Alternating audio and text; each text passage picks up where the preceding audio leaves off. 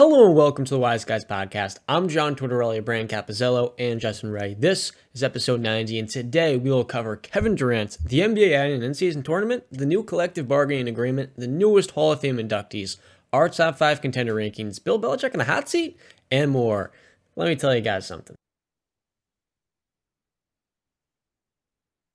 San Diego State's going all the way. Brandon, take it away, Mr. Connecticut. Listen, I can't speak on it much, but listen, UConn's taken it. We have dominated the competition. We have blown every team out that we have played in the tournament. We blew out Gonzaga. We just blew out Miami. You think San Diego State scares us? Huskies all the way. Woo, woo, woo, woo. Brandon's so confident he's gonna go to Walmart today and buy his first ever UConn gear. No. I'm going to buy it from their official website so I can support the boys. All right. But as a Heat fan, Justin, he's got to buy a Shabazz Napier jersey because no other one will do it better. Oh, that's true. That's true. Heat legend. Not LeBron favorite. Legend. Well, there you go. LeBron favorite is true. The other part, not so much. Shabazz was picked in the first round, right? Yes, sir. And Pat Riley liked him enough too. Take him 24th. And before we dive into the show, if you haven't already, be sure to like and follow for more content like this to get weekly NFL and NBA coverage, plus MLB as the baseball season finally kicks off, Jay Ray. And also, if you'd like to support the show, feel free to head over to our patreon.com account to get some exclusive benefits. Yeah, let's get back to the show. The newest Phoenix Sun, Kevin Durant, went unplugged with Shams of The Athletic, saying, "People are not going to think in a logical way or simply look at me at what I've done and say that's it. People are going to use mental gymnastics since I left the Warriors to discredit me every step of the way." Is Kevin Durant unfairly criticized? And the other question the reality is, I think Kevin Durant's the Aaron Rodgers of the NBA. He is the closest thing to Michael Jordan. He watches MJ. And fans have spent decades looking for MJ. They got it in Kobe. Since Kobe, KD's been the modern version of that. 5 inches taller, a better three-point shooter, and still one of the best defenders in the game. So I want to head to you guys. Which one of you want to start off first? Is Kevin Durant unfairly criticized? And does his legacy not get enough appreciation now while he's currently playing? You know, I'll say one thing. Where I feel like KD is crapped on, and I feel like it's done wrongfully, is he was the best player on those Warriors teams. If you go back and watch those NBA finals, for instance, the one that they lost against the Raptors, they win that with KD on the floor because when KD was on the floor, Toronto wasn't stopping them.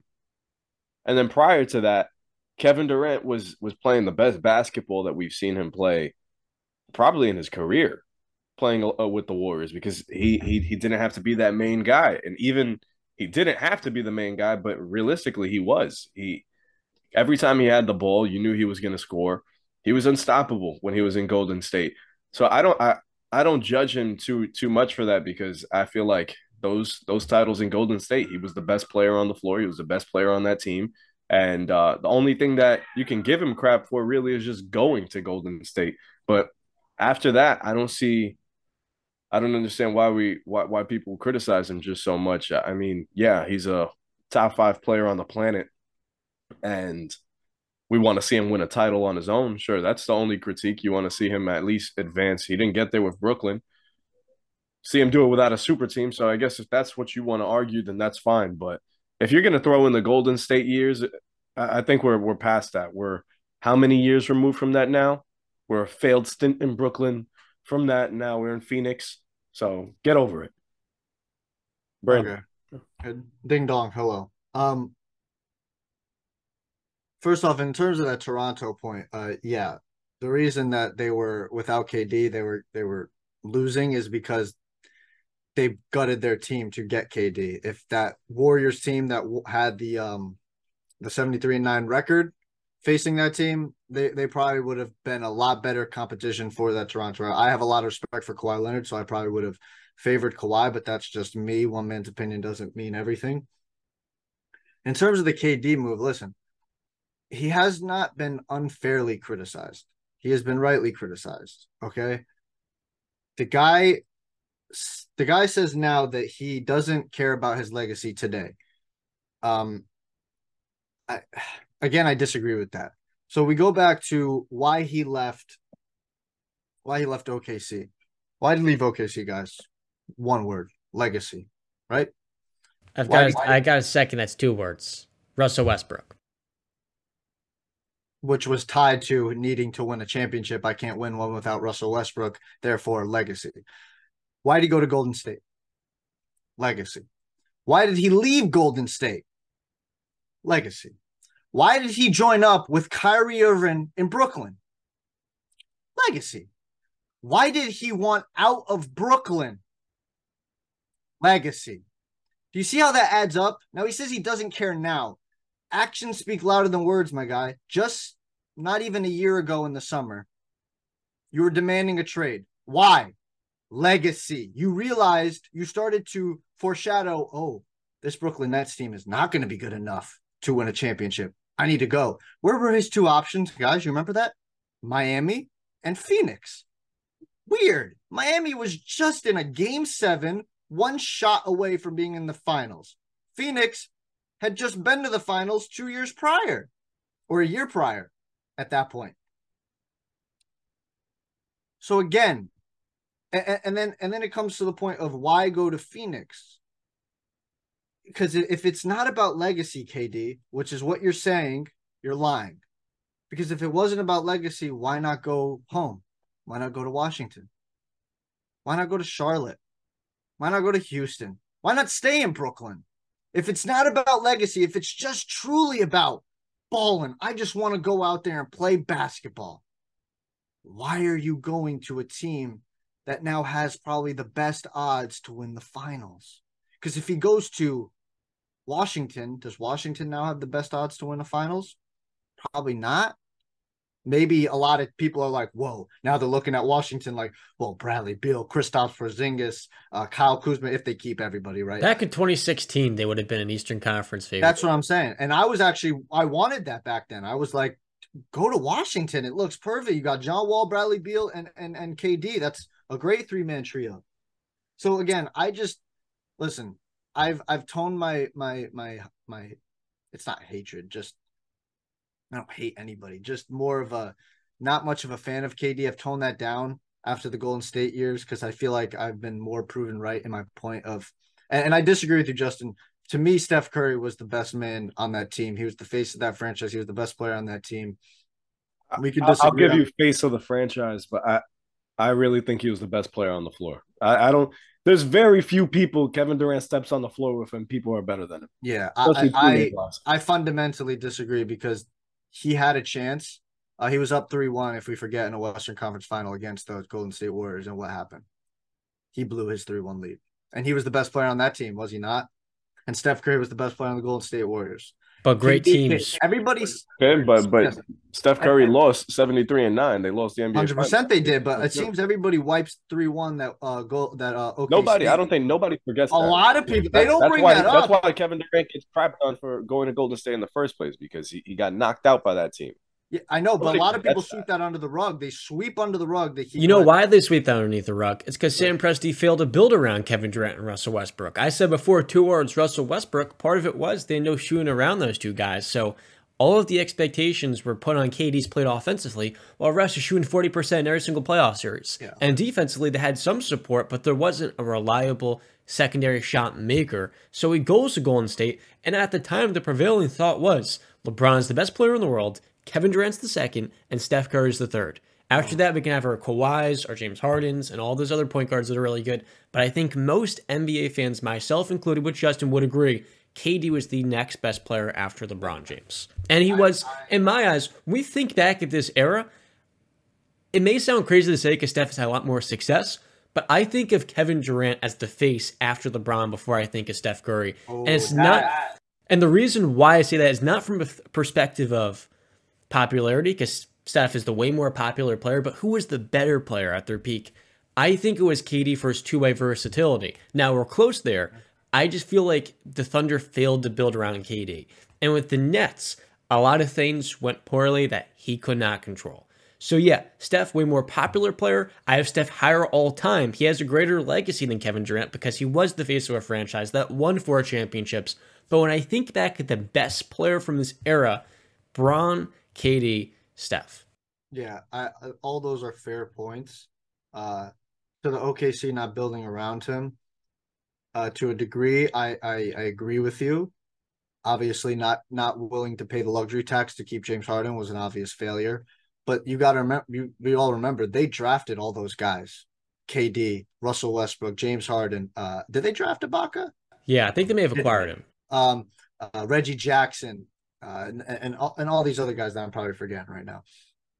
Steven Adams, I'm pretty sure, right? Enes Kanter.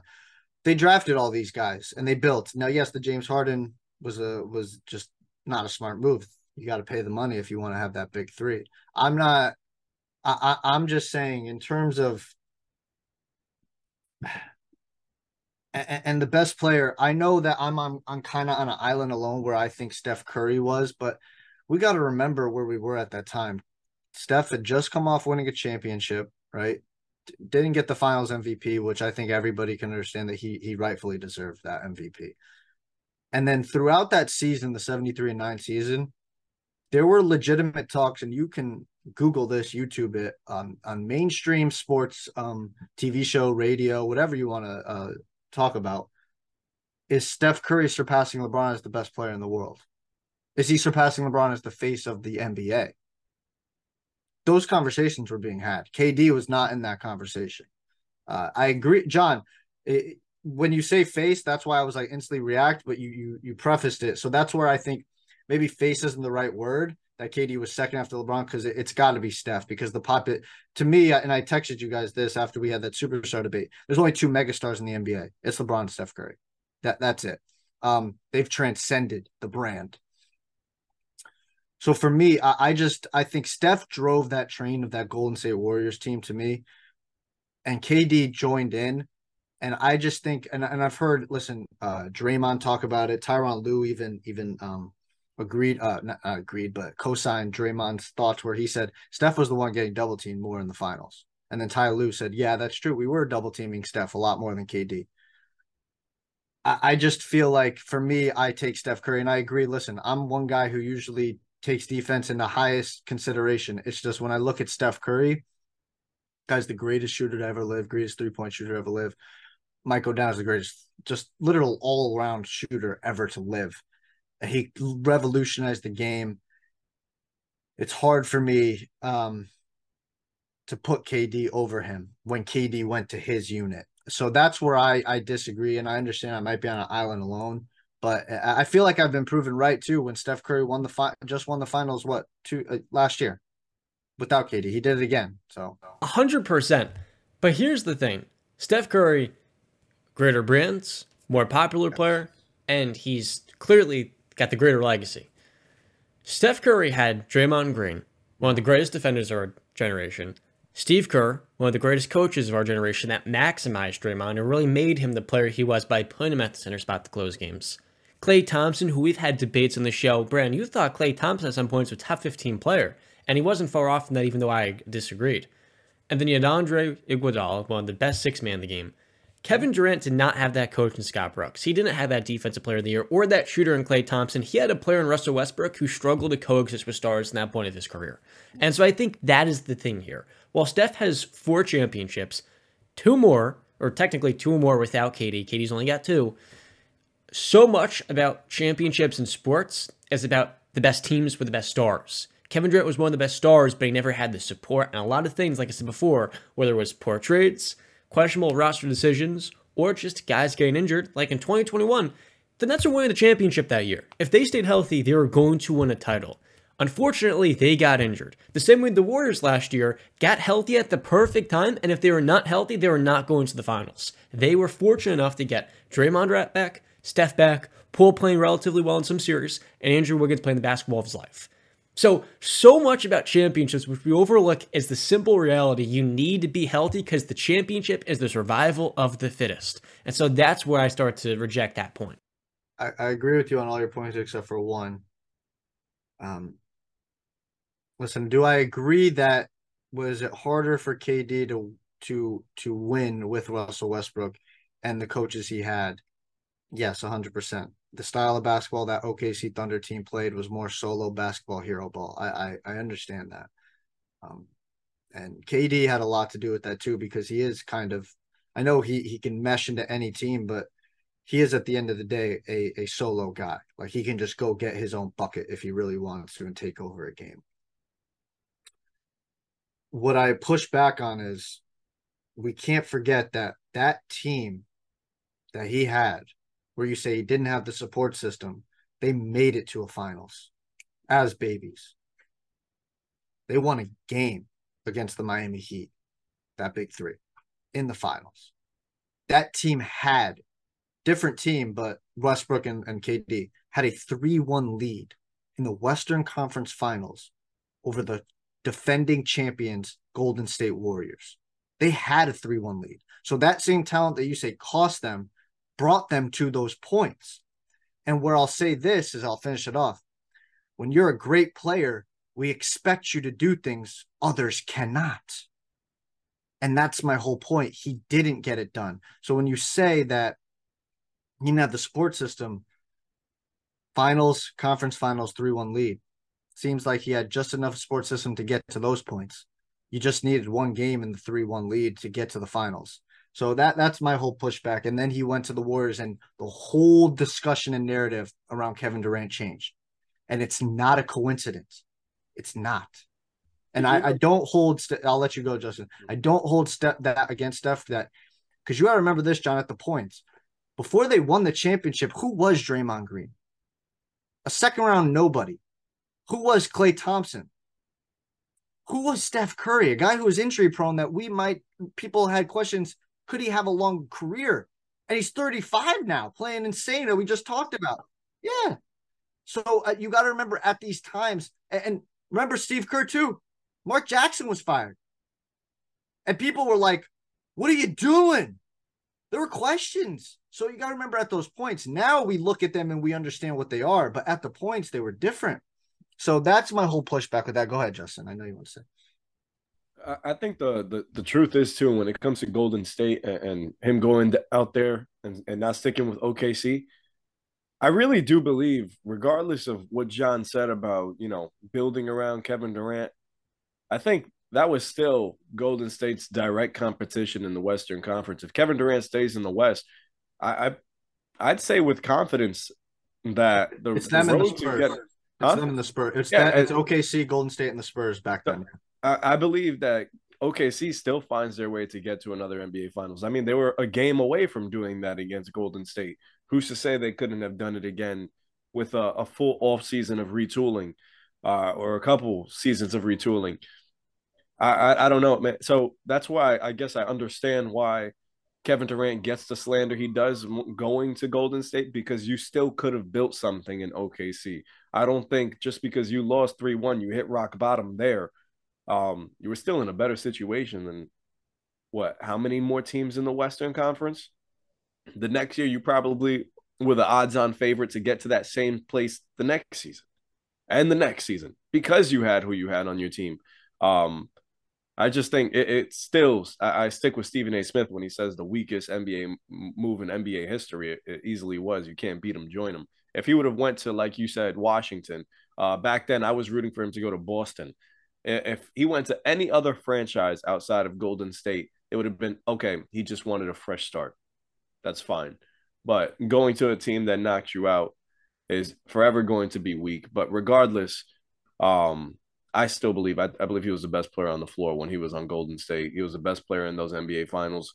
And he's still a top 5 basketball player in the world when he's healthy. So, but it is a shame because we can argue about what ifs and shoulda, woulda, couldas, because if he would have stayed in OKC, I really do believe that they find their way at least to another NBA finals. Mm-hmm. And one possibility, Justin, around the NBA, Kevin Durant this year's missed a good amount of time. And now the NBA is bringing a new CBA, collective bargaining agreement. If they did not agree to this, there could have been a lockout going into next season. The biggest news is that the NBA is adding an in-season tournament for the first time ever. Now, we've seen this in the WNBA. We saw the NBA add in the play-in tournament back in 2020 during the bubble season, trying to get stars in like Zion to the postseason. A lot of people are reacting strongly to the in-season tournament. The question I have, BC, I saw you're one of those people. Is the in-season tournament facts? And that's a bad way to say it. Is the in-season tournament fire or trash? What do you think? Hot garbage. Hot garbage. Absolutely. I think that it is absolutely ridiculous and stupid, to be honest with you. I think that them thinking this is going to get people to tune in more or for players to care more is absolutely ludicrous and a little funny, honestly. Because I've seen just a bunch of comments. I actually watched your video, John, on TikTok that you made, and the comments, I know you probably saw the comments in there about how confusing it was or how stupid it was and blah, blah, blah. And it is. Listen, what's the incentive? All I've seen is you get to, if you win the thing, if you win the in-season tournament, 500K per player, and I guess per coach too, right? The hell is that? That's chump change.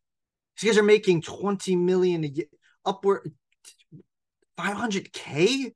Yeah, that might mean something to the 14th or 13th guy on the roster, 15th guy on the roster, or the assistant to assistant to assistant coach or whatever. Sure, but how does that incentivize a LeBron James? How does that incentivize a Steph Curry, a Kawhi Leonard to play these games or whatever? And then the one thing that really set me off is the 83rd game. If you win this tournament, two teams have to play an extra 83rd game. That means nothing to the playoffs or the regular season. It means nothing. You just win cash prize. And like I just said, it's chump change to these guys. So what are we doing? Are we going forwards or are we going backwards, guys? Are we caring about players? We're going forwards. No, we're not. We're going backwards. If we're adding another game that means nothing, what happens if a LeBron James goes down in that game? What happens if an AD goes down, a Steph, a Kawhi, a KD? What happens then? What do you think the fan outrage is going to be in a meaningless game like a Pro Bowl or an All-Star game? This guy goes down. What do you mean no? How are you nodding your head no? Do we care about player safety or not, John? We do. But first and foremost, this is the 1,231st game of the season. In the NBA calendar, there are 1,230 games. You're adding one game to that. Here's the thing. Part of what I didn't get to mention. No, the NBA and the CBA is adding in a huge provision to NBA awards and also all NBA teams where there is a criteria meter. You have to play 65 games or more. So in some ways, if a player gets injured and missed a couple of months, that 83rd game for a young star trying to get a max contract in an off season or two, that could be pretty useful. Wait. You're okay. I got 2 points. First off, to that 1,000th game, you're just adding one more. Here's what I'm going to give to you. In my life, I had an epiphany. When I was a preteen, teenager, kid, I used to litter. Didn't have a care in the world, right? Then at one point, I thought to myself, why do I litter? It's because I fooled myself into thinking, oh, it's just one piece of paper. It's just one piece of plastic. It doesn't matter. How many people in the world do you think have that same attitude? I'd say a lot, a majority, to be honest with you. That adds up. So that one game that you just dismiss, can't do it. Second point to that.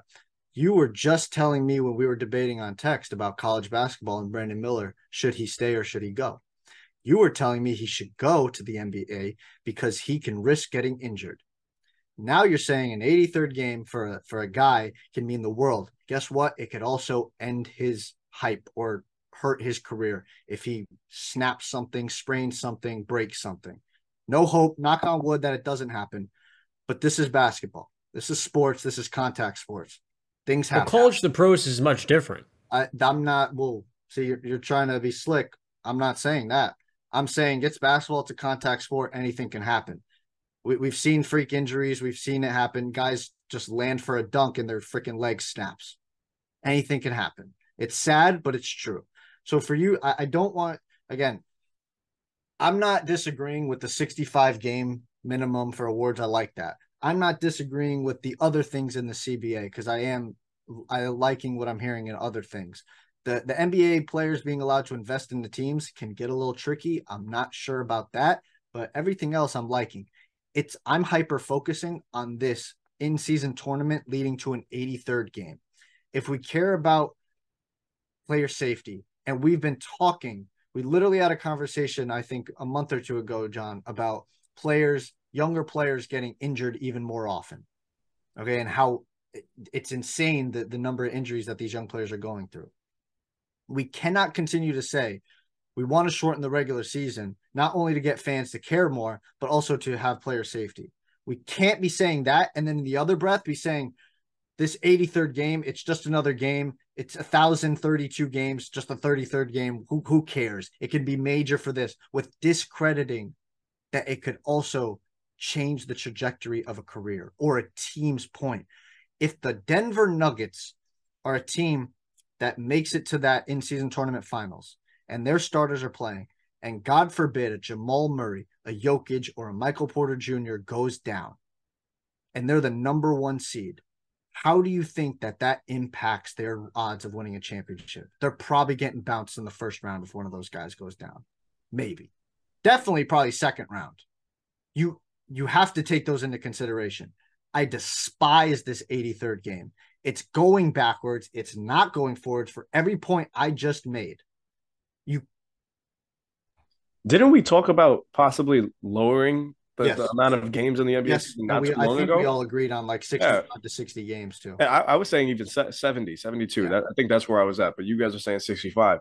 I think adding an 83rd game is pointless. And like Brandon says, you're not making the game go forward. Sure. In an in-season tournament, to be honest with you, who's that pulling?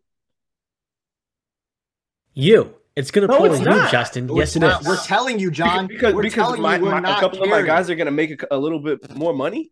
It's not that. This in-season tournament is going to make pre-Christmas or maybe Christmas basketball more entertaining. Because they're going to get better matchups earlier in the season. The way this works, I didn't mention this, it's going to be baked into the regular season schedule. I did make a TikTok, and people are like, can someone explain this in NBA terms? This moron couldn't. The way it works, it's the top 8 teams from either conference. They go head-to-head in a single elimination game that's already a part of their schedule. What makes this more interesting is the quality of the matchups. No one liked the play-in tournament when they made it, but when you got to see Ja Morant versus Steph Curry, you were watching. When you got to see LeBron versus Steph in the play-in tournament, you were watching. Now, of course, those games had more at stake because it was playoffs or go home, but in this case, people love watching great Christmas basketball because you have the premier stars going head-to-head. When we get LeBron versus KD, it's amazing. That's what the league's about. And so in these matchups, you're getting higher profile games and young players playing for more because they're getting a little bit extra dough for just one extra game, 500K. That's not bad. And because players are competitive and they have that bone, that DNA in their body, they're going to compete at the highest levels. They're being incentivized to play more games and not sit out. And so in my eyes, this is going to be a tournament at first people aren't going to love, but there's no risk here. There is, of course, risk with the 83rd game, but there's risk in any game a player gets hurt. So yes, the 1,231st game could lead to an injury, but so could the 1,230 others. You know, this is kind of like if you have an ant issue, you're trying to plug it with you basically take every ant and you flush it in the toilet. That's not going to be the difference, adding one extra game. The difference in actually preventing player injuries and eliminating it is maybe putting an ant trap down, the same way you limit the game to 10 games. I agree with you guys. 82 games is too much. 83rd is not that much of a difference, though. I think maybe 73 games, with the 73rd being for 2 teams out of the 30 in the league being extra, that would be a better way to really reinforce we care about player safety. So I'm not disagreeing with you on that part, but what this ultimately comes down to is better high-quality matchups in October, November, and December. And for smaller market teams that want to get really good TV deals on national television, they're going to get that because the NBA wants this to work. So they're going to market these games. So for smaller market teams like the Midwards, they're going to love this tournament. I got it. No disagreement with the head-to-head matchups being better overall, right? Higher ranked teams going up against each other. Yeah, sure. The problem with them not succeeding to the level they want to in October, November, December, I mean, I feel like it's pretty obvious. Does anybody have an answer why they're not that highly watched in those months? NFL. Ding, ding, ding. Circle gets the square. Johnny, tell him what he's won. Of course, it's the NF freaking L. They run everything in those months. This is not going. And obviously, if it's not on Sunday, you'll get people to tune in. Here's an idea. How about have like baseball has games throughout the day? start at 12 p.m. Have a day where there's no football on Tuesday, Wednesday, Friday, Saturday. I know is college football, but there's no games on those days. Take over the day. Take over. You put these games at 8 p.m., 9 p.m., 10 p.m. East Coasters ain't not worth it, man. Especially on a work night. Come on. There's other ways and strategies to go about it. And again, my whole point is that 83rd game. I find it absolutely I'm thinking of the what if scenario. What if a guy like, a big time player goes down that completely ruins the playoff? And because it's going to happen right before the playoffs. That can is it not? This is going to happen in November. The final game. The final game's to be in early season. So how are they going to work that? What do you mean? Like the matchup. So when the winners match up, how are they going to work that? Are they going to just change the? I reckon it'll be the top 8 teams in the standings, and then they'll just continue with the season the way it is. So they'll just wait. So it won't be like leading up to a game. If the game happens to take place in mid-February, the championship game, they'll just wait until mid-February. They won't flex it earlier. No, the tournament, the finale, like the mid-season tournament game, that's going to be in December. So it sounds. Yeah, the only thing. Confusing. Yeah, how are they gonna? So they're gonna flex the games. If like let's say, because you're saying they're gonna match up with each other, right? But it's gonna be in the context of the regular season matchups anyway. Yeah, they'll be in December. So like let's say, because they don't know who the winner's gonna be. So Phoenix and Boston are the two teams that win and go to head to head. They're gonna have to take a game that those two teams are gonna play against each other and flex it to match up with the in-season tournament. You get what I'm saying? Or am I being I understand it might be a little confusing because I'm confusing myself, but you get what I'm saying? So like, that's what I'm saying. So they're going to flex a game from like, let's say it might've happened if you look at the schedule, it might happen in April or March. They're going to take that game and pull it to end of December. Or does anybody know the answer to that question? To make it very simple, this game's happening in December. That's it. That's the end of the in-season tournament. And so here's the thing. The in-season tournament would have been a better idea if it guaranteed you a top 6 spot in the playoffs so you could avoid the play-in tournament. That way, veterans and stars, they don't have to worry about the risk of missing the playoffs because now they're guaranteed a spot in December. And you're not giving them a guaranteed top 2 or top 3 spot, so we don't have an average team gain on realistic seeding, but you're giving them a top 6 position to avoid those extra days, those extra games in the season, and you're getting a full week of rest no matter what happens to your team. Like, let's say the Bucks deal with a bunch of injuries. If they win the in-season tournament, this is my idea. This is not what's going to happen. You get that top 6 seed, and now you're sitting pretty comfortable with a lot more security. So I thought that was is that a guaranteed in the thing? It's so seeding is as no, well. No, that's my idea. Oh, okay. I get what you're saying. Okay. That would be a lot more interesting because there's so much more at stake. I don't think, but that's not going to happen now. Yeah, the CBA just got signed, so when is that up? So that's not going to happen for 2020. Yeah, so that's not even going to. It makes it a little better that the in-season tournament, the last game isn't going to happen at the end of the season. It's just I don't know, man. I feel like we should be negotiating for less games. I believe that the NBA doesn't need more; it needs less. Less is more. It's one of the reasons the NFL is super successful. There's 17 game season. It should be 16, but they added another one. It's just less is usually always better. So, John, you think this is a good idea for the NBA? I think the risk is very minimal. Okay. Could there be an injury in this game? Yes, there could in any other game. So the positives of getting more fan interest in better games in the season will get more fans to tune in. And ultimately, what's the worst that happens? It doesn't work out. And then 6 years when they negotiate a new CBA, they take it out. The in-season tournament, it's a new idea, and it's going to take years for it to really actually be executed. Mm-hmm. The in-season tournament is a question. We've seen with the play-in tournament, that's a pretty good idea that I think a lot of NBA fans enjoy. It makes the end of the season more interesting. And John, do you enjoy the play-in? I do. I love watching the play-in. Me and Justin. I don't. You didn't like watching last year the Timberwolves? I'm not saying I don't like. That wasn't fun. I'm not saying I don't like watching it if it's a great matchup. I'm saying I don't care for it. Listen, and my whole point of why I don't care for it is you had 82 games to get a top 8 seed. Now we're rewarding teams that are 10-9. I agree with that How point. is that? That's separate.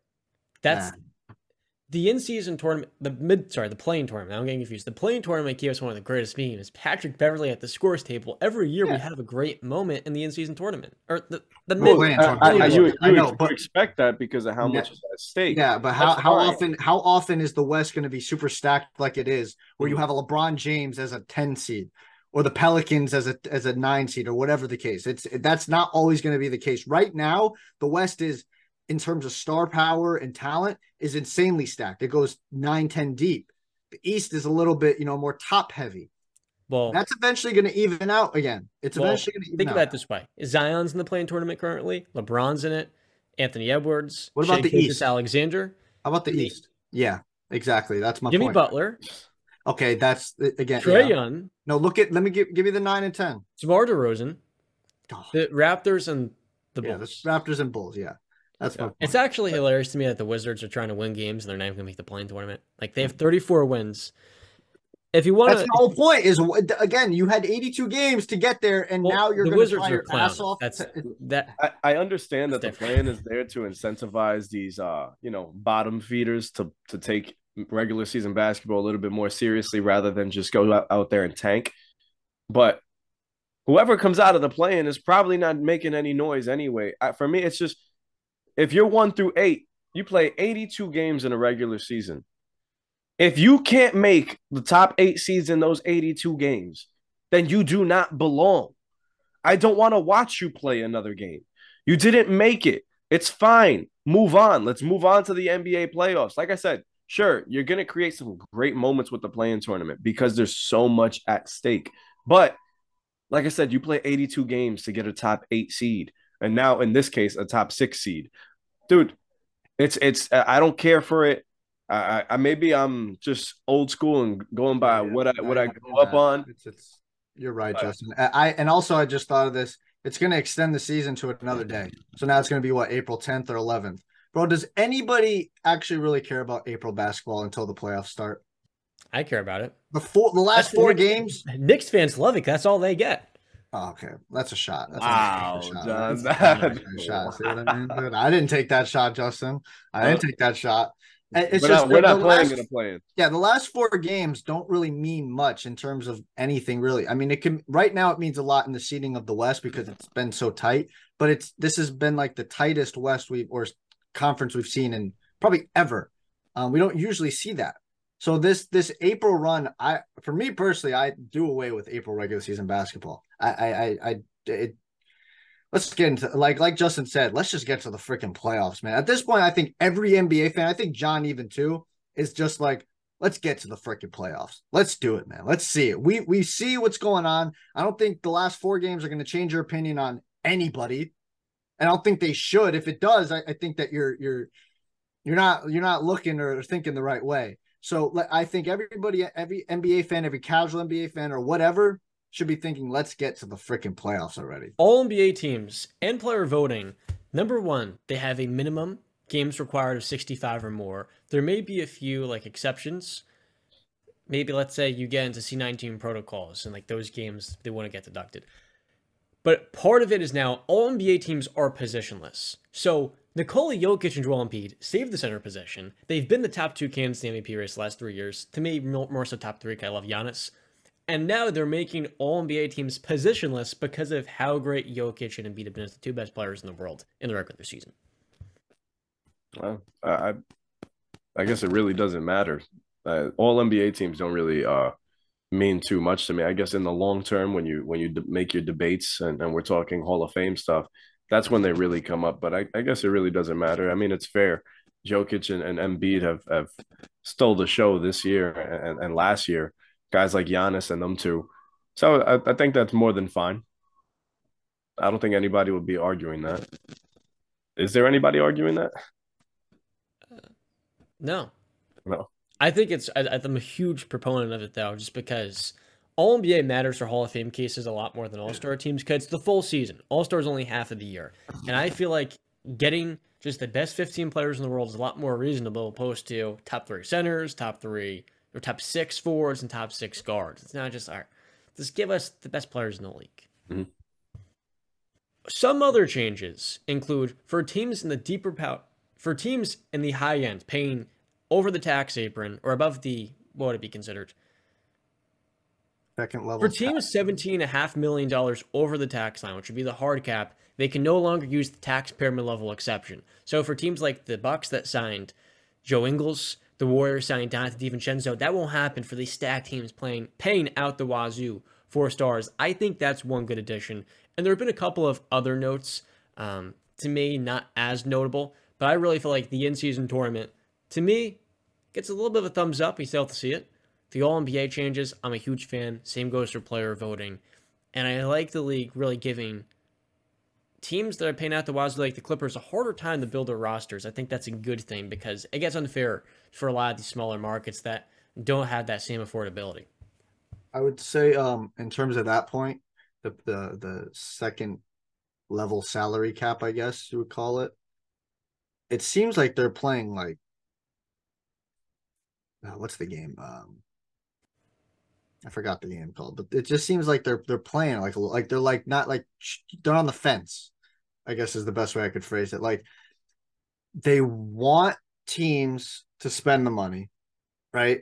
But they're also like, well, if you do, we're gonna penalize you. It just seems like choose a side, hop off the fence and pick one of the sides. Either you want a hard salary cap and you want parity like the NFL, or you don't. So then don't, penalize teams that are willing to do that. I saw. I'll just throw this out there. I saw Green's tweets about this. Uh, he said, "Quote: Players lose again. Shake my head. Middle and lower spectrum teams don't spend because they don't want to. They want to lose. So increase their spending capabilities just to increase them. They continue to cut out the middle, and this is what we rushed into a deal for." I kind of tend to agree with him. It just seems like these lower marketed teams, whether the case they want to, or whether the case they just suck at it. It just seems the NBA needs to pick a side. To be honest with you, either you're going to be like the NFL and have a hard salary cap, or you're not. Like, don't this dangling the carrot in front of them or whatever is it's just weird to me. Maybe it's just me. It's just a little weird that they're doing that. I agree with you. I think there should be a hard salary cap. But then again, for these teams that have all the money, Warriors or Steph, the Celtics, one of the two biggest franchises, yeah.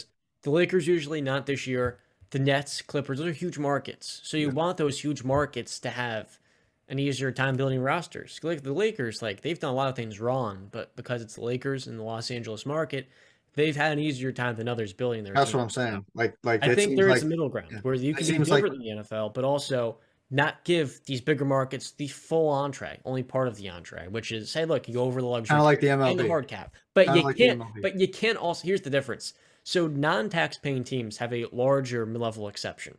So let's say you're, I don't know, the Sacramento Kings. You sign Malik Monk for 2 years, $19 million, 9.5. You can sign him up to 11, and so you have a larger mid-level exception than teams that are in the tax. There's about $7 million. So now you're just cutting off that asset that non-tax paying teams have to the taxpayers that are already spending so much money. The Warriors adding Donte DiVincenzo is unfair, and it's kind of overpowered because they have their own arena printing money. And so they're just every couple of years adding one of these new high-level role players for nothing. That many of these non-tax paying teams, they should have that one advantage, I think, over bigger markets. Yeah, it seems like the NBA, because I'm not super familiar with the MLB, but I'm pretty sure they have the softest cap in sports. There is no salary cap. Yeah. So I think the only ones higher maybe hockey, and I think soccer is definitely the highest one. Oh my God, look at John. His bottle is literally disappeared. But yeah, so it seems like the NBA is kind of always been in the middle of the NFL and the MLB. And I just like John, again, the way you explained it is just exactly like it seems like they're just dangling the carrot. Like choose a side, man. Like either you want these big time market teams to have advantages, or you want it to be like more like the NFL where there's parity and there's a team like the Indianapolis Colts when they got Andrew Luck can go from 2-1 and whatever to, making the playoffs or whatever. Sure. The NBA has one of the most stacked Hall of Fame classes we've gotten in recent memory. Brandon, he gets his guy Dwayne Wade to the Hall of Fame. My guy Dirk Nowitzki. We get Tony Parker, Greg Popovich, Becky Hammon, and Pau Gasol. And it's pretty cool. In a day and age where half the league superstars are international players, Luka, Giannis, Embiid, Jokic, so on and so forth, this Hall of Fame class is representative of that. Pau Gasol from Spain. You get Dirk from Germany, Tony Parker from France, and then I think Manu Ginobili's up next soon, Argentina's very own. It's really awesome to see while the league is getting more and more international, that so is the Hall of Fame, globalizing. I think Pau Gasol is one of the most underappreciated stars because he helped Kobe get his 4th and 5th rings. And Dwayne Wade, man, this is awesome. This is one of my favorite Hall of Fame classes. Wade County, well deserved. Favorite player of all time. Reason I became a basketball fan. Reason I'm a Miami Heat fan. Dwayne freaking Wade. I love this jersey, by the way. The color is just No, that's sick. Yeah. Nice. I looked up greatest Hall of Fame classes ever, right? Because I wanted to compare them. You have the 09 class of MJ, David Robinson, and Stockton, right? Then you have the 2020 class, which I think is probably looked at as maybe the best. MJ being in 09 might give them the edge, but 2020, Kobe, Duncan, and Garnett. That's top level stuff. And then this year is just, I think overall, this year might be the best of all time. They don't have somebody that's looked at as the greatest player, but they have Dwayne Wade, 3rd greatest shooting guard of all time. And I think universally loved and appreciated by NBA fans. You got Dirk Nowitzki, top 2 power forward of all time. Pau Gasol, top 10 power forward of all time. You got Tony Parker, a 4-time champion in the NBA. Finals MVP. Yep, Finals MVP too. You got Becky Hammon, who I think was a champion in the WNBA as a player and just won a WNBA championship as a coach, right? If I'm not mistaken. Okay. And then you have who I believe is the greatest head coach in basketball history is Greg Popovich, Pop. So I think this class is just so well-rounded. I mean, what a class. I love it. And these are players that, Wade, Dirk, Powell, Tony Parker, Pop, the coach. These are players that I were the early, memories of my NBA fandom. So shout out to the 2023 NBA Hall of Fame class. Well-deserved and well-earned. I was going to say that, Brandon. I think one of the true signs that I'm getting old is that all these players that are getting inducted into the Hall of Fame now are the people that I was watching when I fell in love with the sport. So guys like Wade, Dirk, Powell, Pop, all of these people are the people that I made me fall in love with the sport of basketball. But one thing that's so special about this class, and I'd say this about any player, what makes a player so special, if they are a true legend or a Hall of Famer, is you forget the bad years. You forget the bad years. We don't talk about Tony Parker playing with the Hornets. We don't talk about Dwayne Wade playing in Cleveland. We don't talk about Pau Gasol, and even though he actually was successful in Chicago, but we don't really talk about those years so much because we're so, I'm trying to find the words for it, but we're so captivated by their best years. Wade's championship years in Miami, even before LeBron. And we talk Powell with Kobe, that duo, and how unstoppable that was. Dirk's insane finals run to knock off LeBron. We can talk about these moments forever, and they'll always live on. We'll never talk about them declining. We'll never talk about how Father Time finally caught up with them. It's a special class. And a class that I'm grateful for because, like I said, these are people we all grew up watching. Damn, I'm getting old, man. I am getting old. I've tried to do some research as to why Greg Popovich is eligible still as a head coach, because in my time as an NBA fan, I figured it would have been the same as players. You have 5 full years, but apparently Greg Popovich has resisted being in the Hall of Fame. Now he goes in at the same time as 2 of his former players and one of his former assistants. Man, I feel like Pau Gasol is one of the most underappreciated players of all time, though. And a lot of people won't give him the credit in this class. One of the greatest players ever from Spain, his brother, of course. two-time champ, four-time All-NBA, six-time All-Star for three different franchises in two separate decades. I mean, Pau was 35 years old in Chicago, helping them in the post-Derrick Rose era really extend to contending prime, winning 50 games for them in 2015. And he was always overshadowed by KG, Dirk, and Duncan. But he was a guy that in Memphis was also leading 48 win playoff teams. And I feel like maybe I'm a Grizzlies fan, so I appreciate him more than other people. It's not like I watched him. I mean, he was drafted before I was born, 2 years before. But Pau Gasol, to me, he is a top 50, top 40 player of all time. And I think he really should be remembered. I don't know if he will be remembered. We were talking about NBA champions before, so it's only right we discuss this year, with about a week left in the regular season, a week and a half, our top 5 playoff contender rankings. Who's going first, fellas? Let me take the reins. I want to start from 1 because it's my 5th team. It's probably going to cause the most controversy, so I'm going to start from 1. Number 1, I'm keeping them there. They were my preseason pick to go to the NBA Finals out of the Eastern Conference. Is the John looked like he was about to have a heart attack. The Boston Celtics. I believe that they are still the best overall team in basketball right now. I think they're the deepest team. And I also think that they have something to prove. I think a lot of people are underrating them. I think a lot of people are just picking Milwaukee because Milwaukee has the best player on the court. And because they believe if Chris Middleton was there last year, Milwaukee would have put up a much better shot and probably would have won. But I think we forget about this with Boston. In the finals, one of the obviously the turnovers were an insane part of it. Jaylen Brown and Jason Tatum were getting cookied left and right. But one issue was they didn't have a guy to really set them up, put them into their right sets. And we begged, not just us, but NBA fans, Boston Celtics fans, probably even a lot more, for a true point guard, somebody to set them up. Do we forget? They fixed that. They added that man, Malcolm Brogdon. I believe he is 48, 40, and 90 this year. It was very close to, he's already done 50, 40, 90 once. I would expect a more assist. I think he's at 3.7, but probably coming off the bench, it's probably, lesser. But they've got that guy now. They fixed the one issue that we looked at and said, this is the issue with the Celtics. They don't have a true point guard. They fixed that. So that's why I keep the Celtics as my number 1 team.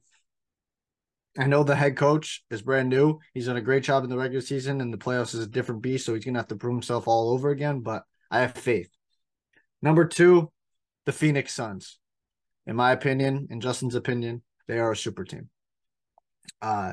The concerns with this team are the injuries, obviously. Chris Paul, Devin Booker, and KD all have injury histories. KD literally, not even 3 days ago, just came back. And I believe this is one question mark that hasn't been spoken on. Will the chemistry be there late in playoff games? Will it be there? Because they haven't played that often together. And I know it's running smoothly now in the regular season. But we all know the playoffs are a different animal. And when the game gets tight and the fans get a little more rowdy, and maybe you're on the road and you're down, things might get a little, choppy. So that's an interesting thing to look at. Number 3, I got the Milwaukee Bucks. Giannis Antetokounmpo, I believe the 3rd candidate in the MVP race right now. Their only question is Middleton going to be 100% ready to go full throttle for the playoffs? I know he's playing a lot more recently, but they still have to put it all together. And they're just right there for me with that one question mark is Chris Middleton. And I am not the biggest believer in Drew Holiday offensively. He's a very, very good playmaker, an elite defender. It's just as a scorer and a shooter, he's very streaky, and I don't trust it that much. So if Middleton doesn't show up, you're going to have to lean on him, and we saw how that worked out last year. Number 4, we got the Denver Nuggets, Johnny Boy's team. They got Jokic, who I believe is going to be crowned the 3-time MVP back-to-back this year, damn near averaging a triple-double. I mean, it's 0.1 off with the assist rate. It probably could change at any point in time. They have freaking Jokic, Jamal Murray, Michael Porter Jr., and AG. You're thankful that Murray is back healthy. Michael Porter Jr. is not dealing with any injuries right now, so that's good. They're going in the playoffs strong. Well, not strong. They're losing still games that they shouldn't be losing, but that's where I have number 4. My only issues with them is defensively, and they still, injuries can creep up on them. It's just more defensively that they have lapses there. And then my 15, the team that I think is going to draw up a little controversy. Now, this is only if everybody is healthy. But my 15, and if they are healthy, they could probably move even higher. But I'm going to be respectful to the teams in front of them. The Los Angeles Lakers are my 5th team in playoff championship contenders. If all healthy, there is not a better duo on the court than LeBron James and Anthony Davis in the NBA right now. Not one. Any team they go up against, they're the 2 best players on the court. Kevin Durant and Devin Booker. No, they're not. Yes, they are. No, they're not. Devin Booker is a lot more consistent than Anthony Davis. Again, you're missing my point.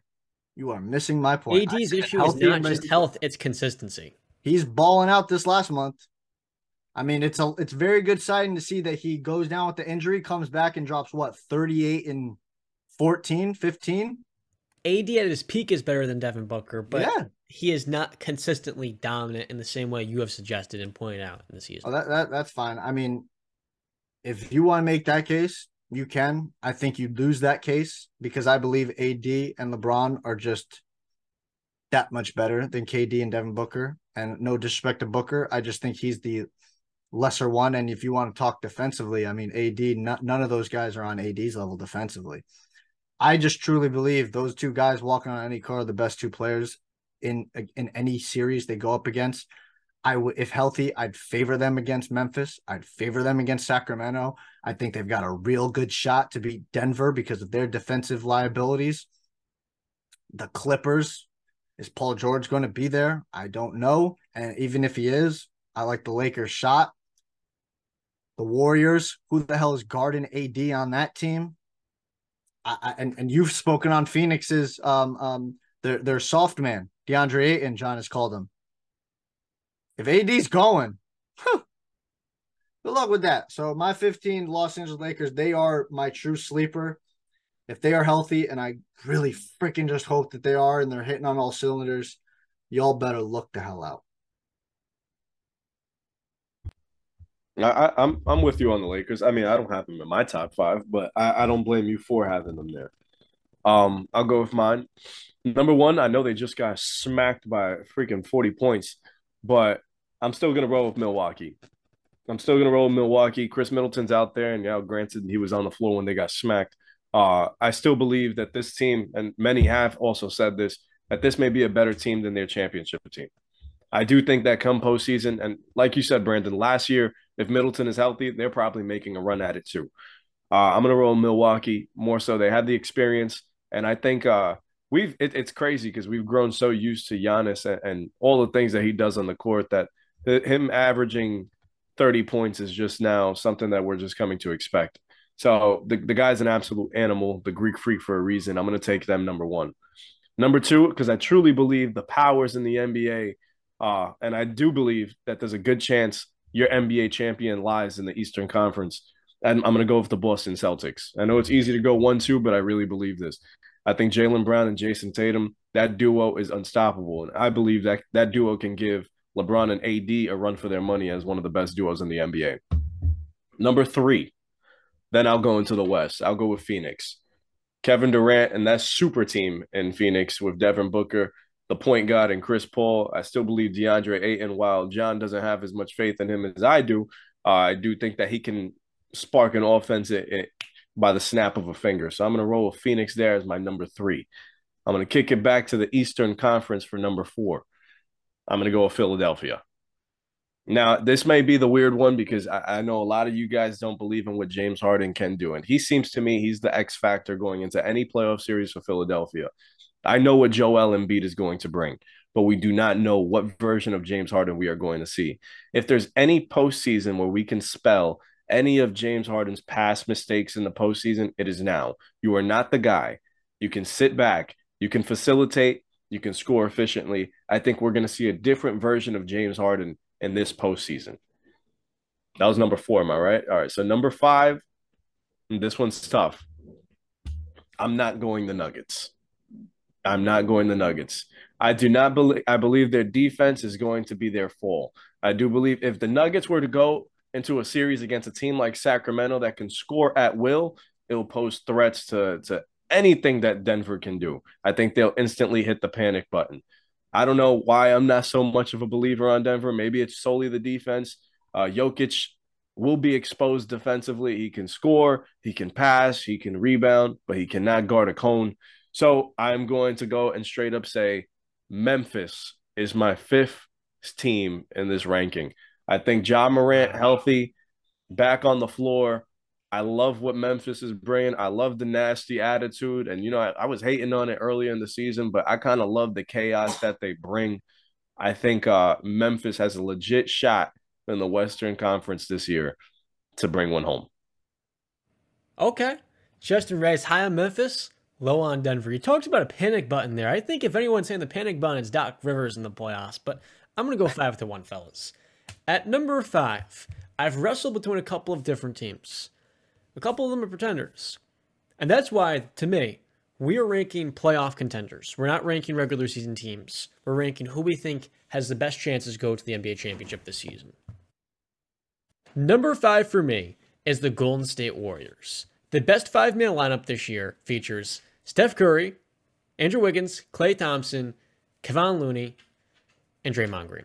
You have Dante DiVincenzo coming off the bench, and Andrew Wiggins is reportedly coming back for the playoffs. We'll have to see how his conditioning looks after missing over a month. Hasn't played since February, but I think Wiggins' role is what it's going to be last year. He won't be asked to play anything more than that, especially with how well Klay Thompson's be able to play in his absence. Golden State is arguably the best coach in the conference. Draymond Green, who's a top 2 or 3 defender, he's still got a case for Defensive Player of the Year, even though the Warriors' defense has fallen off this year, particularly on the road.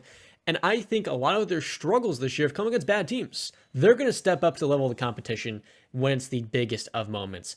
And I'm putting my faith in the real favorite. Last year they were the favorite to many people, but ultimately they are the defending champions. At number 4, I have the Phoenix Suns, a step above the Warriors. And the reason why is because I'm expecting Kevin Durant to be on the court, and I feel like I know what I'm getting. He came back rest against the Timberwolves, but the next game he has 30 points. With Devin Booker and Chris Paul, I trust this Suns team against the Denver. If there's any team that's going to exploit Jokic defensively, it would be KD and pick and roll. Same with Devin Booker.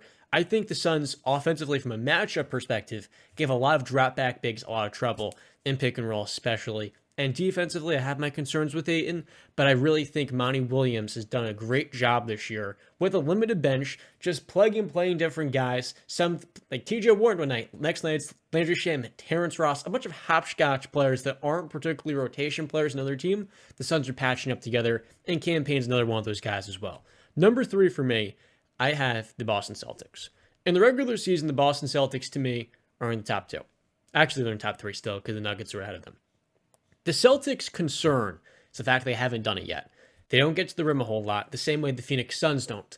I do not trust Jason Tatum quite as much as I do Kevin Durant. I trust him more in the postseason. But the difference for the Celtics is that they have a much better bench and more depth, more clarity with Malcolm Brogdon and Derek White, who have both been excellent this year. From a backcourt perspective, those 2 guards and Marcus Smart are too good to overlook, and that's just so much support around JT and JB. Now, I do think in the playoffs, Jaylen Brown is also the best number 2. So it's not just the Celtics have the backcourt, but they have so much support around Tatum. I think, though I trust KD more, you know what you're getting from the Celtics team. And defensively, I expect them to be better in the postseason, where they've shown, with a different head coach, Ime Udoka, but the same exact roster, their scheme does work with Robert Williams.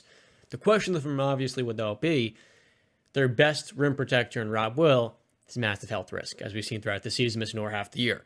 Number 2 for me, above the Celtics and the Suns, I have the Denver Nuggets. And this is by far the most risky bet of the group, because they're a bad matchup against the Suns. But when I look at the Western Conference, no one can guard Nikola Jokic. And I think what he does as an offensive generator is way more proven than what we've seen from Phoenix in terms of, okay, the guys went to the conference finals with a worse supporting cast.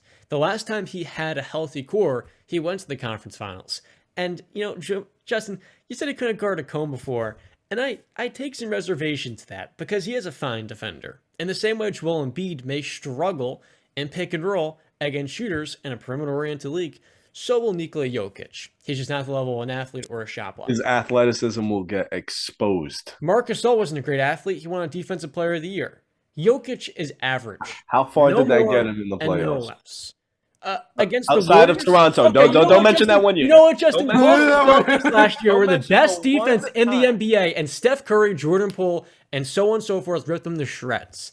No one could stop the Warriors last year. The Nuggets were the first test. That is not them. That's the league not being able to stop the Warriors because even Marc Gasol in the finals in 2019 had trouble guarding that team, though they won. And if KD stayed healthy, no one could guard the Warriors offensively. That's why I had them in my top 5. I'm not going to disrespect them. I think the Nuggets defensively are going to be just fine with Aaron Gordon, Bruce Brown, and Kentavious Caldwell-Pope against every team but the Suns. The Suns are the one team where I say if they match up in a series, Jokic has to be the best player on the floor. And I think he can be. There's a little bit of health concerns with, of course, the Suns, because Chris Paul, every year like clockwork, is starting the playoffs. And Kevin Durant and Devin Booker have had their injury issues the last couple of years. With Jokic, he has not had the injury issues. He sat out the last 2 games. I look defensively. Yes, that matchup is a red flag. But altogether offensively, especially in the clutch this year, what you wouldn't recommend, the Nuggets are the number 1 clutch defense. 94.6 defensive rating. That is better than the 76ers. With, guess who? Nikola Jokic at center. And part of the reason why is because of how much Jokic raises your floor offensively as a playmaker, you can play off of him your 4 best defenders. Now, Michael Malone this year struggled with that. He hasn't played one of them, Christian Brown, quite enough off Nikola. But I think ultimately in the playoffs, I'm going to put my faith in the second best player in the world. Now, the team at number 1 for me has the best player in the world. Not for that reason, but one of the main reasons. The Bucks to me are number 1. Giannis has proven in a playoff crucible, coming off a knee hyperextension, he can do it. He has done it. And there's a lot of concerns here with Drew Holiday and Chris Middleton, but the 2 keys here that didn't do nothing against the Celtics in their most recent game are Joe Ingles and Jay Crowder. What are the Bucks' biggest concerns? 3-point shooting and 2-way versatility. Well, Jay Crowder in 2020 was a key part of a Miami offense that was awesome, that went to the finals, and defensively had that physicality. I think the bumping and bruising that Jay Crowder can play on the perimeter against Jason Tatum, by the end of a series could weigh him down, wear him out. Brooke Lopez this year is my defensive player of the year. The guy gets better with age. He just turned 35 years old, but like Steph Curry is playing the best basketball of his life. He's an elite rim protector, one of the 2 best shot blockers in the world. He's doing a lot of pick and roll with Joe Ingles. Ingles takes a lot of responsibility off Drew Holiday as both an off-ball player and on the ball and pick and roll. He can do a little bit, both of their bigs. He can space the floor. He can move it. And because he's playing next to the best front court defensively in the league, Joe Ingles' concerns as a defender moving laterally on the perimeter won't really get exposed quite as much.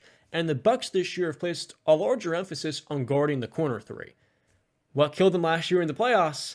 Grant Williams in the corner. So Mike Budenholzer is one of the top 10 coaches in the league. He's not perfect. I've seen him adjust. I've seen him get a great 2-way wing and a really good bench forward that can do a little bit of everything offensively. So my top 5 would be the Warriors number 5.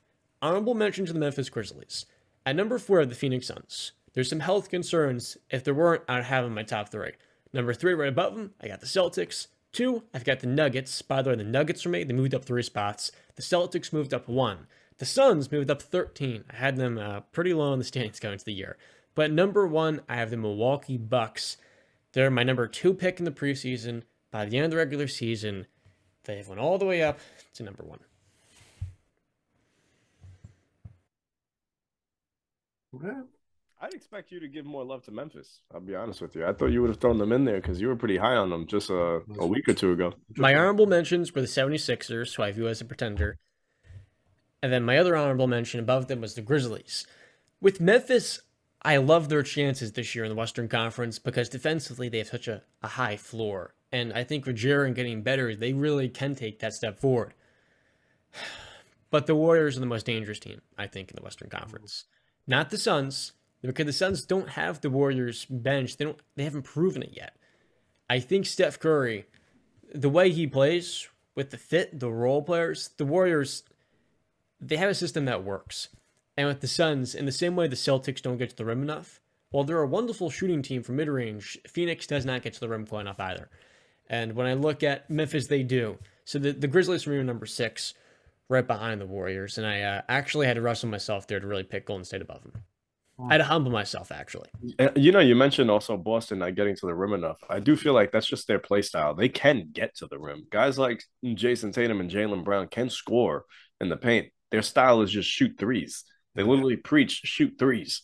And that's the concern, the 3-point variance against a team like Milwaukee. But that's the that thing. will I'm take sure away that they the rim. can adapt.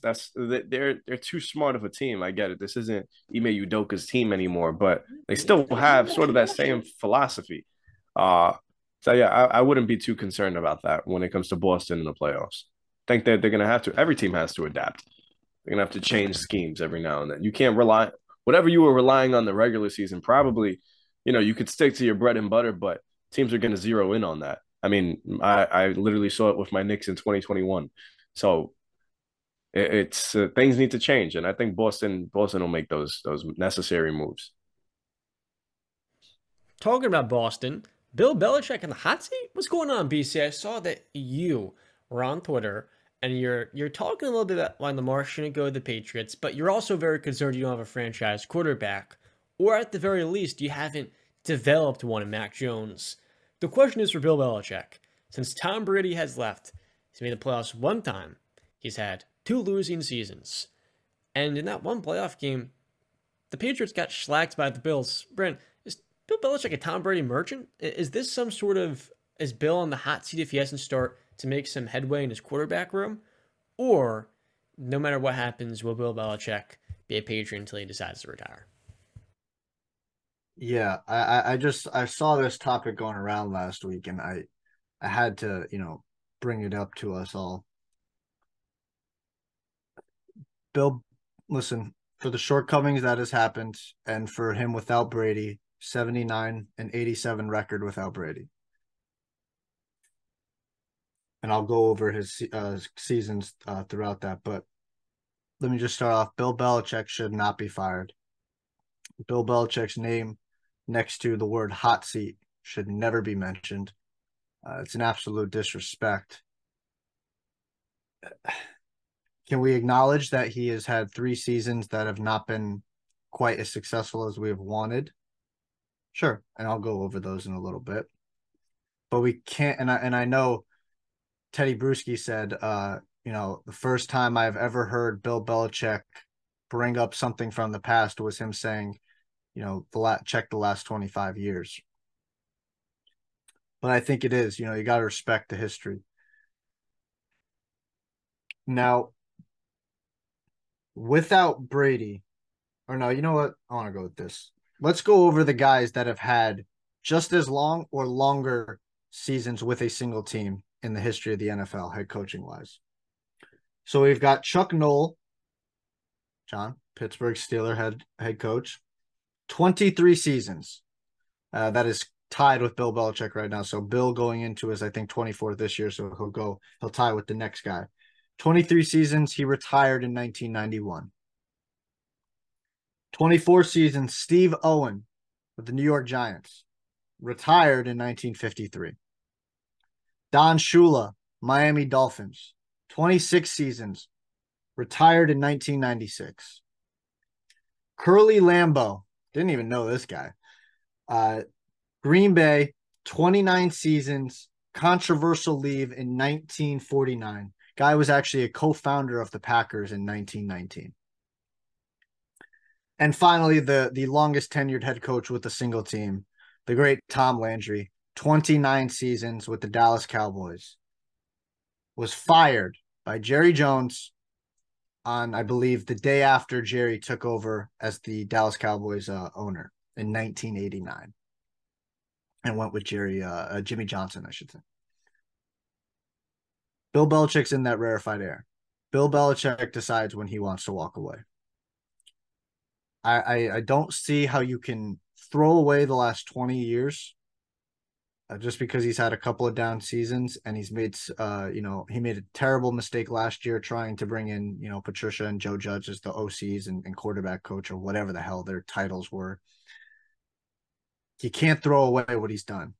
I've always been a proponent. Bill Belichick and Tom Brady were 50-50.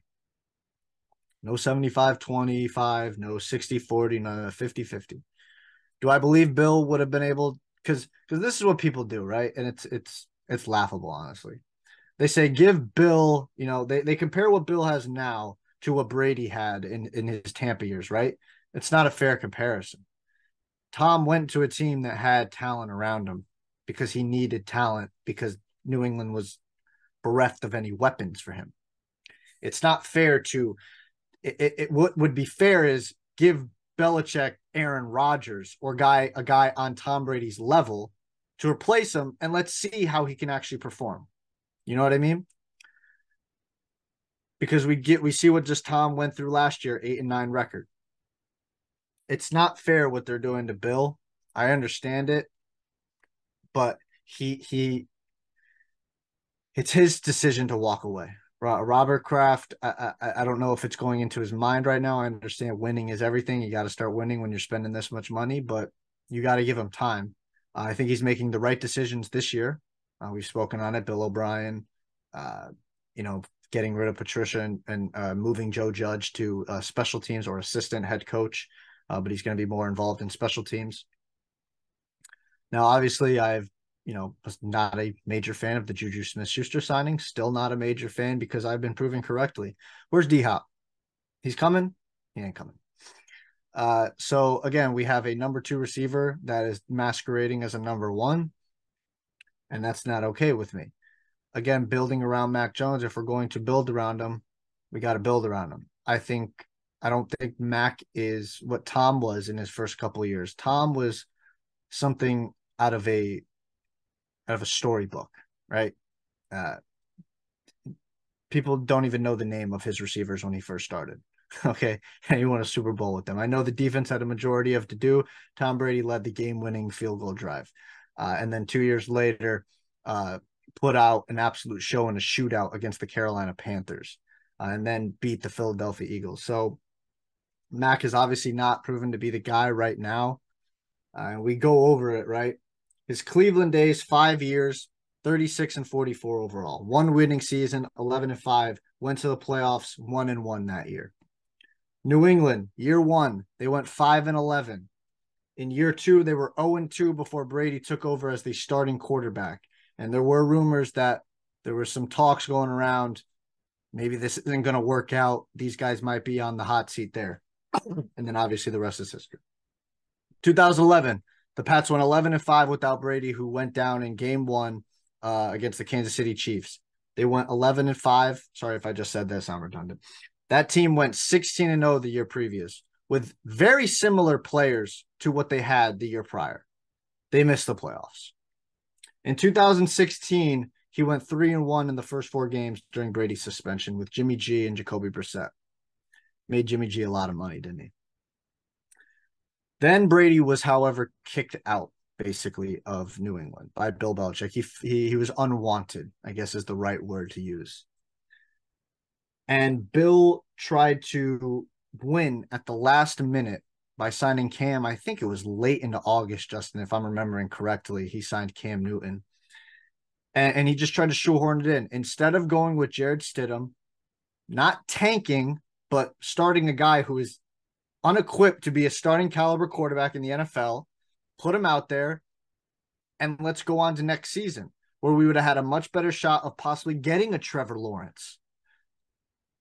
No offense to Mac. Then we go into 2020, or 2021, I should say. 10-7 with Mac as a rookie. Promising. Looking good. Blown out versus the Bills in the playoffs. Fine. That game had the interception in the first quarter by Jordan Poyer, I believe it was, an insane grab, by the way. If he wasn't there, it probably would have been a touchdown. I think that completely changed the complexion of the game, in my opinion. It was done right after that. Once the pick happened, the whole complexion of the game changed. Then last season, 8-9. Bill tried some things with Patricia and Judge, like I said. It failed. offense was an absolute failure. It was a train wreck, except for the run game. The passing game was just inept. So that's what Bill has done without Brady. Again, my main point is he walks away when he wants to walk away because he's in rarefied air with those other guys that I named earlier. And I just can't see how, if he has a bad season this year again, again, I'm going to say the grass ain't greener on the other side, man. You get rid of Bill. Do you think that you're just going to fall upon a Jimmy Johnson? You're going to fall upon a Troy Aikman? You're going to get an Emmitt Smith, a Michael Irvin, or what? You know what I mean? Like the Cowboys did. It doesn't work like that, man. So for every Brett Favre to Aaron Rodgers, we have I don't know, name a great quarterback that went on to another one. Philip Rivers and the Chargers, they now got Herbert, but they, went a little bit down. Steelers with Ben to Kenny Pickett. Ben to Kenny Pickett. Yeah. Go ahead, John. I think you were right. When I framed the question at the beginning, partially in jest, is Bill Belichick in a hot seat? It's foolish. The guy is the greatest coach in my time as a fan, probably in history. 31-13 in the playoffs with 18 top 10 defenses. And I think back to the 2008 season with Matt Castle where they win 11 games. And Belichick is probably the best defensive coach, the best defensive mind in football. No matter what cornerback he gets, from Gilmore, all the players before him to now with the Jones brothers. They're not brothers, but it feels like they are because there's 4 of them in the secondary. And 2, I know. I think the Patriots' defense is going to be top 5 next season. There's so many good players in that defensive front. The secondary is going to be great because Bill Belichick's at the helm. What it comes down to is the offense. He made an excellent point before. You signed Cam Newton on June 28th, 2020, late June. He hasn't got the playbook down. He also got COVID, if memory serves, and their season went spiraling downward that year after a pretty solid start above 500. Remember, they beat the Ravens. They looked pretty good that year. But so much of the NFL is about continuity. And when you lose the greatest quarterback in NFL history, and whether or not you want to talk about they should have kept him for 5 more years, they were at a point where Belichick wanted to find a new successor. That's understandable. I think New England's issue was the fact they didn't tank that season. Tanking in sports is the right way to pivot. The Jets tried to tank. They went from Trevor Lawrence to Zach Wilson, who will probably not pan out. With the Patriots, they could have gone Trevor Lawrence that year. Instead, they win 7 games, and they settled for Mac Jones at pick 15, who we all knew Mac Jones did not have upside in that class relative to the other quarterback prospects. We knew he'd be the safest quarterback. And so while Mac was good the first couple of years, when he's not in a rookie contract, you're not going to have the window. The window for the Patriots is now, but it feels like they're just not building around him successfully at tackle or at the wide receiver positions, and that's the real issue here. The personnel, but also the fact Bill O'Brien has to really hit. I think he will, but he also wasn't great last year at Alabama, so it's a big wait and see. I'm sorry for stealing this show a little bit, Justin, because you are the Patriot fan. There's a lot more than me. No. You guys are good. I get what you mean. You probably said that in jest. So he's not on the hot seat. Like Brandon said, I think he's earned every right to choose when he wants to walk away from the game.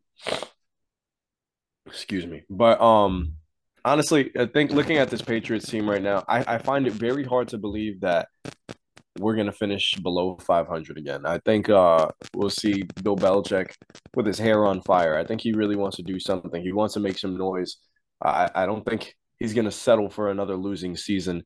I think he got a little too cute with the Joe Judge Matt Patricia thing. I think he can admittedly say he got a little too cute with it, which is why Matt Patricia is probably no longer with the organization, and Joe Judge is moving on to the role that he was actually successful with, as in special teams. So I think he knows that he got a little too fancy with that, and it looked bad. It looked bad. You voluntarily regressed your entire offense, and now we're sitting here as last season, going into last season, we were walking in there with optimism saying, oh, our quarterback had a very good rookie year. It was probably the best quarterback in that rookie class that season. And, things are going to change. And instead, Mac Jones looked horrible this past season. And a large part of it is due to who you surrounded him with, who was his coaches, who was his weapons. And that seems to be the resounding sentiment that goes on with Bill Belichick is lack of investment into the offense. It's happened over and over and over again. And I know I probably sound like a broken record saying that because every time we talk about the Patriots, it's who do we have on the offensive side? But that's the problem. I had a talk with my cousin, and he's a big Jets fan, and we spoke a little bit about. We used to debate quite often about Brady, Belichick, whose impact meant more, you know. And I used to constantly say they both benefit off of each other. My cousin would always say Belichick is more important than Tom Brady. And now, over these last couple of years, I think we're starting to see that, while yes, you can't have one without the other, it definitely helps when you have the greatest freaking quarterback of all time under center. So when you go from that to Mac Jones, you're going to see a massive drop off. So I'm sitting here right now thinking about the future of the Patriots, and I can't say I see the light necessarily. I don't see light. I just see gray. I don't know what to expect. I don't anticipate Belichick sticking around too much longer. How old is he now? He's turning 71 this year. Turning 71. I think all he would like to do is probably set this franchise up for the future and put us in the best position for his successor, for us to succeed. I just don't know what exactly will that be. Will Mac be that guy to ride us into the future? Because I know Belichick is going to do his best to put us in position. I just don't know if our quarterback under center is that person to help him do so. Well, yeah. I mean, in terms of one of the early points you made, all you got to do is look at the where the money's being spent on our team. It's majority of it's on the defense and O line. In our weapons room, tight ends getting money more due to Hunter Henry's contract. But offensively, it's the numbers are, there's a gap there. In terms of Belichick, how long he's going to stay around? I mean, I don't know because 10 years maybe. I don't know. It seems like I've always questioned like what is Bill going to do if he isn't coaching? I mean, the guy really doesn't have any hobbies really. I think he's a golf guy and a fishing guy, or a sailor. He likes to sail his boat, but that's you can only do that so much before you get bored out of your mind and you want to go back to doing what you love. See Tom Brady, when you are obsessed with something, you want to get back into it. So I don't know. I think obviously things on Bill's mind are number one is breaking Don Shula's all-time winning record. I think that's number one on his list. And I think, or you know what? No, I'd say number one is probably winning a Super Bowl without Brady, and number two is the Don Shula record. I would say that. Listen, when we first started, and even I think a year prior to that, I told you guys, I believe my New England Patriots are going to win a championship in the next 5 years. It's been a rough go. Obviously, they have made decisions that I would not have made when I made that premonition, I guess you would say. Is that the right word? I don't know. Prediction for in layman's terms. I saw a nice bright future, like Justin said. I saw that light, right? It quickly dimmed down when we signed, Cam Newton. But then it kind of came back up the next year, and I saw Mac Jones in his rookie year, and I was like, you know what? We can build off of that, right? He's got flashes, but we got to build off that. And it regressed again last year because of the moves that were made. I'm again wavering because we bring in Juju when the obvious move was to bring in DeAndre Hopkins. And I just don't know how it's going to work. Bill has never hit on a receiver in the first round. I think even the first couple rounds, not counting tight ends. I don't know. So for me, I hope. I don't know about that 5-year prediction anymore. I still think we have a top 5 defense. I think we have a top O line. I think that we can, with a move here and there, we can be right there in contention because I do truly believe that. The moves just have to be made. That's really it. And again, they're the moves that I thought were out there to be made when I made that prediction have not been made. And that's why I've kind of, come down on that a little bit. The concern is probably a lack of getting in with the times. If you can't hit a receiver in the draft today, well, you're really capping your offense. John, you hit it on a nail on the head. I've been saying that forever. And the thing is, that's one thing I try to get through with Brandon, because me and Brandon will debate about certain moves. And he's like, oh, he's not going to go after that number one. He may not, but that's the problem. You need to draft him. You need to you need to draft one, or go acquire one. But if you're not going to change with the times, things are changing in the NFL. Like I said, if 12 isn't under center, you can't expect the same results. It's not how it's going to be. That's why I said to go get Hop. No, I don't, and that's what I'm saying. I don't understand why signing Juju puts us out of that. We need to go get him. We can. Justin, and that's why I cringe when I see the Bijan Robinson mock draft to the Patriots at 14. They've reminded that's ridiculous. That's ludicrous. What are we doing? Running back in the top 15? I want to take Chubb in the top 10. Whoever's making that prediction doesn't understand football and doesn't know Bill Belichick. Justin, but again, please hit me with the report that says DeAndre Hopkins is coming to New England, because every report that I've read over the last week or two has been we're out. We're out, no interest. The contract is the issue. He's interested in Buffalo. He's sending Instagram stories. KC is involved. So again, you keep saying, why are we out of it by getting Juju? Example A, B, C, and D right here. We're not involved anymore. There's no more discussion. It's not a coincidence we get Juju a week later. We're out of the conversations with D-Hop. Oh, I believe we're out because we're not changing our ways. That's why. I don't agree with that. I agree with that. We're not changing our ways because he's bringing in Juju thinking he's going to be a number one, and he's not. So again, that's my whole point I'm not mad at the Juju signing. Make the D-Hop trade first, then worry about a number two. We need to secure a one. I think we agree on that. Yeah, so let's work on the one first. And you say draft one. You really want? I think that's a waste of a 14th pick. We've seen his history. He's not going to hit. We don't develop receivers in the first or second round very well. We can't hit them. Which is why we need to acquire them. That's what I'm saying. That's what I'm saying. That's the biggest issue. Listen, we're agreeing. We have the same point. We're just both mad. That's it. You're mad Patriot fans. Team can't draft a receiver. Part of getting in with the times is being able to be one of the 10 team. Part of getting in with the times is being one of the teams that can hit on a wide receiver. When we talk about teams like the Giants, they've picked running backs or receivers. We talk about the Ravens, they've just kind of picked the wrong ones. Marquise Brown, he's good, but he's not a home run. Rashad Bateman, he's solid, but not number one. Nice rhyme, John. I think ultimately with New England, you have 4 different receivers in this class.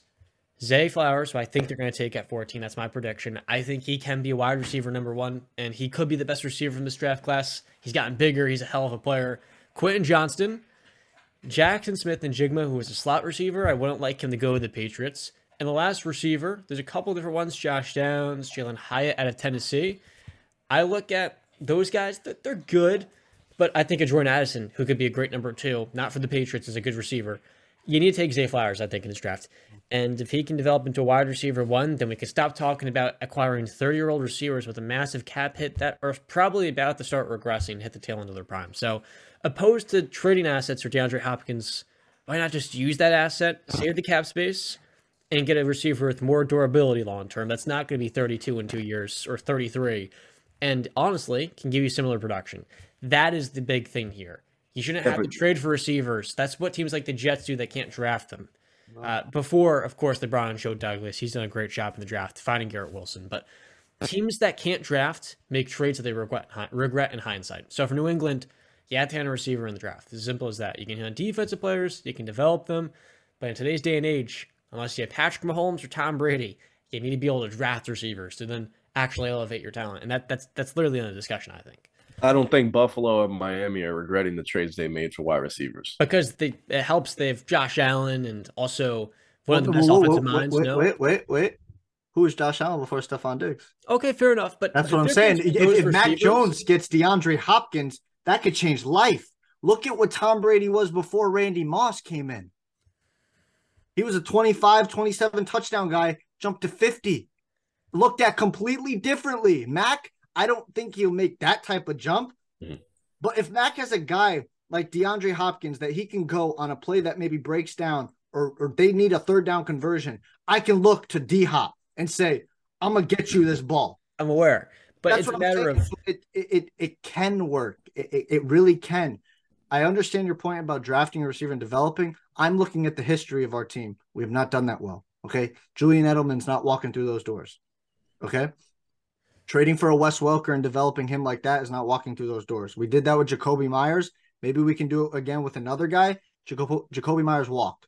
Okay. We let him walk. My whole point was with D-Hop is we get a proven one because like you said, John, we got to win on the rookie contract, right? I can't be waiting on a receiver to develop. I need him now. D-Hop can give me 1,000+ yards now. But haven't we seen Jamar Chase, Jettas, Garrett Wilson, Chris Olave? Like, yeah, but is that in the draft? Amon-Ra St. Brown is a 4th-round pick in the slot. That's 5 different receivers. You got 900 yards or more in their rookie season. But that's the thing. That's looking at it a glass half full, acting like we can actually develop receivers because we can't. Get good at it. We need to make that trade. And you know what? Come draft time, I've heard that the price for D-Hop should reduce to a low draft pick because nobody's going to give you a second or a first for D-Hop right now. Nobody. And if you do, you're crazy. Issue is the contract hit. The contract, exactly. So nobody's going to pay a premium for that contract. I think Patriots need to go out there and make an instant win now move. And it's a shame that I get it. You're sticking with the old times, but these are not the old times, man. We're already 4 years removed from it. He's gone. Yeah. And add on with Hopkins real quick. DeAndre is the top 5 receiver from our era with AJ Green, Antonio Brown, Julio, all those players that were all pro. He's also 31, and I don't want to have to give him his next contract going to his age 35 season. We're not giving him where I come from, you know? Because he's got a $22 million cap hit this year, and it's going to be 32. By the end of next season, he'll be turning 33. If we trade a second round or let's say an early 3rd round pick, right? The 70-some-odd pick to get him, or the 80th. You're going to probably have to extend him because you're going to want to keep him if you're giving up a draft pick to get him, right? No. So if you extend him to a deal and he wants to stay in New England, you're not to get the money. I just feel like if you're going to overpay him in his mid-30s, that's where I'd rather draft the receiver because I've seen the floor at those guys a lot higher than you make it out to be. I don't think it's as much a matter of developing receivers today. It's about picking the one that fits your system. And if you do, they're going to produce the way we have seen in the last couple of years more and more because the receiver position continues to get more and more stacked, and the rule advantages favor that position over corner. We wouldn't extend D-Hop. Just again, see the Randy Moss deal. Where Randy, I think, was similar age. I don't know if he was getting paid a lot of money. He was in Oakland, so I'd imagine he was getting paid a lot of money because they've made a lot of stupid deals. I think we gave up a 5th and a 6th for Randy Moss, and we didn't extend him after that. So then you're going to have an issue. You don't have a wide receiver 1 in 2 years. You're going to have the same exact problem that you could have solved had you just taken that receiver. See, but that's the thing. We pivoted, and we got Gronk and Aaron Hernandez with Wes Welker. We pivoted. We did the right things. We haven't done that. We got Jonnu and Hunter Henry, and then guess what? We freaking got Matt Patricia and Joe Judge to F everything up. Like, there were good pivots that these teams made. He made a bad pivot move by getting those guys and ruining everything. Jonnu not hitting, obviously. Again, I just feel D-Hop could change life, or a guy like a D-Hop could change life for us. Oh, frustrated Patriots fans right here. That's Yeah, as you guys are coming from. With all that being said, the Denver Nuggets are the 2nd best team in the NBA. And also, with D-Hop, he's not going to the Patriots. They're taking Zay Flowers. Why not both? No. Oh, my God. Candyland. Again. Hey, man, I'm just saying. Candyland. You want to invest in the offense? You do it there. Too much. Yeah, final thoughts? No, just listen. I had a great time last night watching WrestleMania 39 Night 1. It was a great entertainment show. Night 2 is tonight. So George Kittle came out. George Kittle did come out. He clotheslined the hell out of The Miz. Pat McAfee showed up. It was a great old time. Snoop Dogg was there. It was a great entertainment. I got a text from my brother at like 10:45 at night during the Rhea Ripley Charlotte Flair match, and he's like, night 1 was pretty weak. Night 2 better hit. And I was like, dumbfounded. I was like, dude, night 1 has been freaking great. There's only been one dud of a match. Everything else has been incredible. Did you guys see the things I sent you with Logan Paul and all those things going? Did you see that? I love Logan Paul WrestleMania. Oh, you got to watch it, dude. I sent it on there where KSI gets pulled. He's wearing the Prime bottle. He gets pulled onto the announce table. Logan Paul is jumping off the top rope and splashes him. And you could see Logan Paul's face reacting midair to like, oh, shit, it's KSI, not Seth Rollins. It was just a great night overall. It's sports entertainment. I effing love wrestling. I don't care what anybody says. It's male soap opera. Awesome. It's great, and I can't wait for night two. And listen, they got a tough act to follow because night one was great. So night two, time to follow that. Yep. And last thing before we end up leaving, opening weekend this week from baseball. What a exciting one it was, man. I went to the game, smelled the popcorn, the hot dogs, Italian sausages on the grill, had myself a nice pulled pork sandwich, got to enjoy some Yankees baseball, and in fitting fashion to start the season, first home run in the MLB year goes to one and only number 99, Aaron First Judge, at picking bat. up where he left off. The stadium was absolutely rocking. Baseball is back, baby. And I'm telling you, like I said before, seasonal depression is over, man. This is my season. How Man, was your these tummy? Yankees are fun. What happened, Brandon? Well, how was your tummy My tummy? Oh, it was after fine. the pulled pork sandwich? Oh no, it felt great, bro. Okay, good. I felt fantastic. I felt fantastic. But no, baseball's back, like I said. The stars are shining. Like I said, Judge is kicking it off well. Julio Rodriguez is picking off after his electrifying rookie season. DeGrom is getting shelled out in Texas after leaving the Mets. It's some stuff you like to see. Oh man, guys, you guys got to watch baseball this year, man. Shohei Ohtani, I did. I Mike watched Trout Yankees will put Hughes on. I yesterday. did try. I did put it on. I tried. Yo, you made me happy, John, when I saw you tweet about Aaron Judge. Now down to the man. mean, That was awesome. I'm excited yeah. to see them cap off this 3-game series versus the Giants. Michael Conforto versus New York. He's from the Mets. It's going to be a fun San baseball Francisco season. has I a think. couple of Mets on that squad, They do. but they Listen, just signed Gary Sanchez. I actually cannot wait. Hopefully, we do because we've been trying to set it up, going to the baseball game this summer. Hopefully, Yankees Red Sox. I actually can't wait. More just to see you guys and but Get to watch the Yankees clap the Sox. You know the deal. That's right. Yeah, With all man. that being Looking said, forward to it. It's going to be a fun season, I think. And we're going to have more and more MLB discussion. Justin and I, surely. Maybe BC will get to stick around as well. And I think the Yankees, this could be the year for number 28. No? 28? 28. It's happening. 28. And, you know, they say the third time's the charm. They say that every year, though, don't they? I see that hashtag like every year. Hashtag road to 28. Chase for 28. We'll see. With all that being said, that'll wrap up episode number 90 of the Wise Guys podcast. If you enjoyed, be sure to like and follow for more content like this. And as we said, be sure to check out the Patreon as well if you'd like to support the show. And as always, we'll see you next time. Love you guys. Stay classy.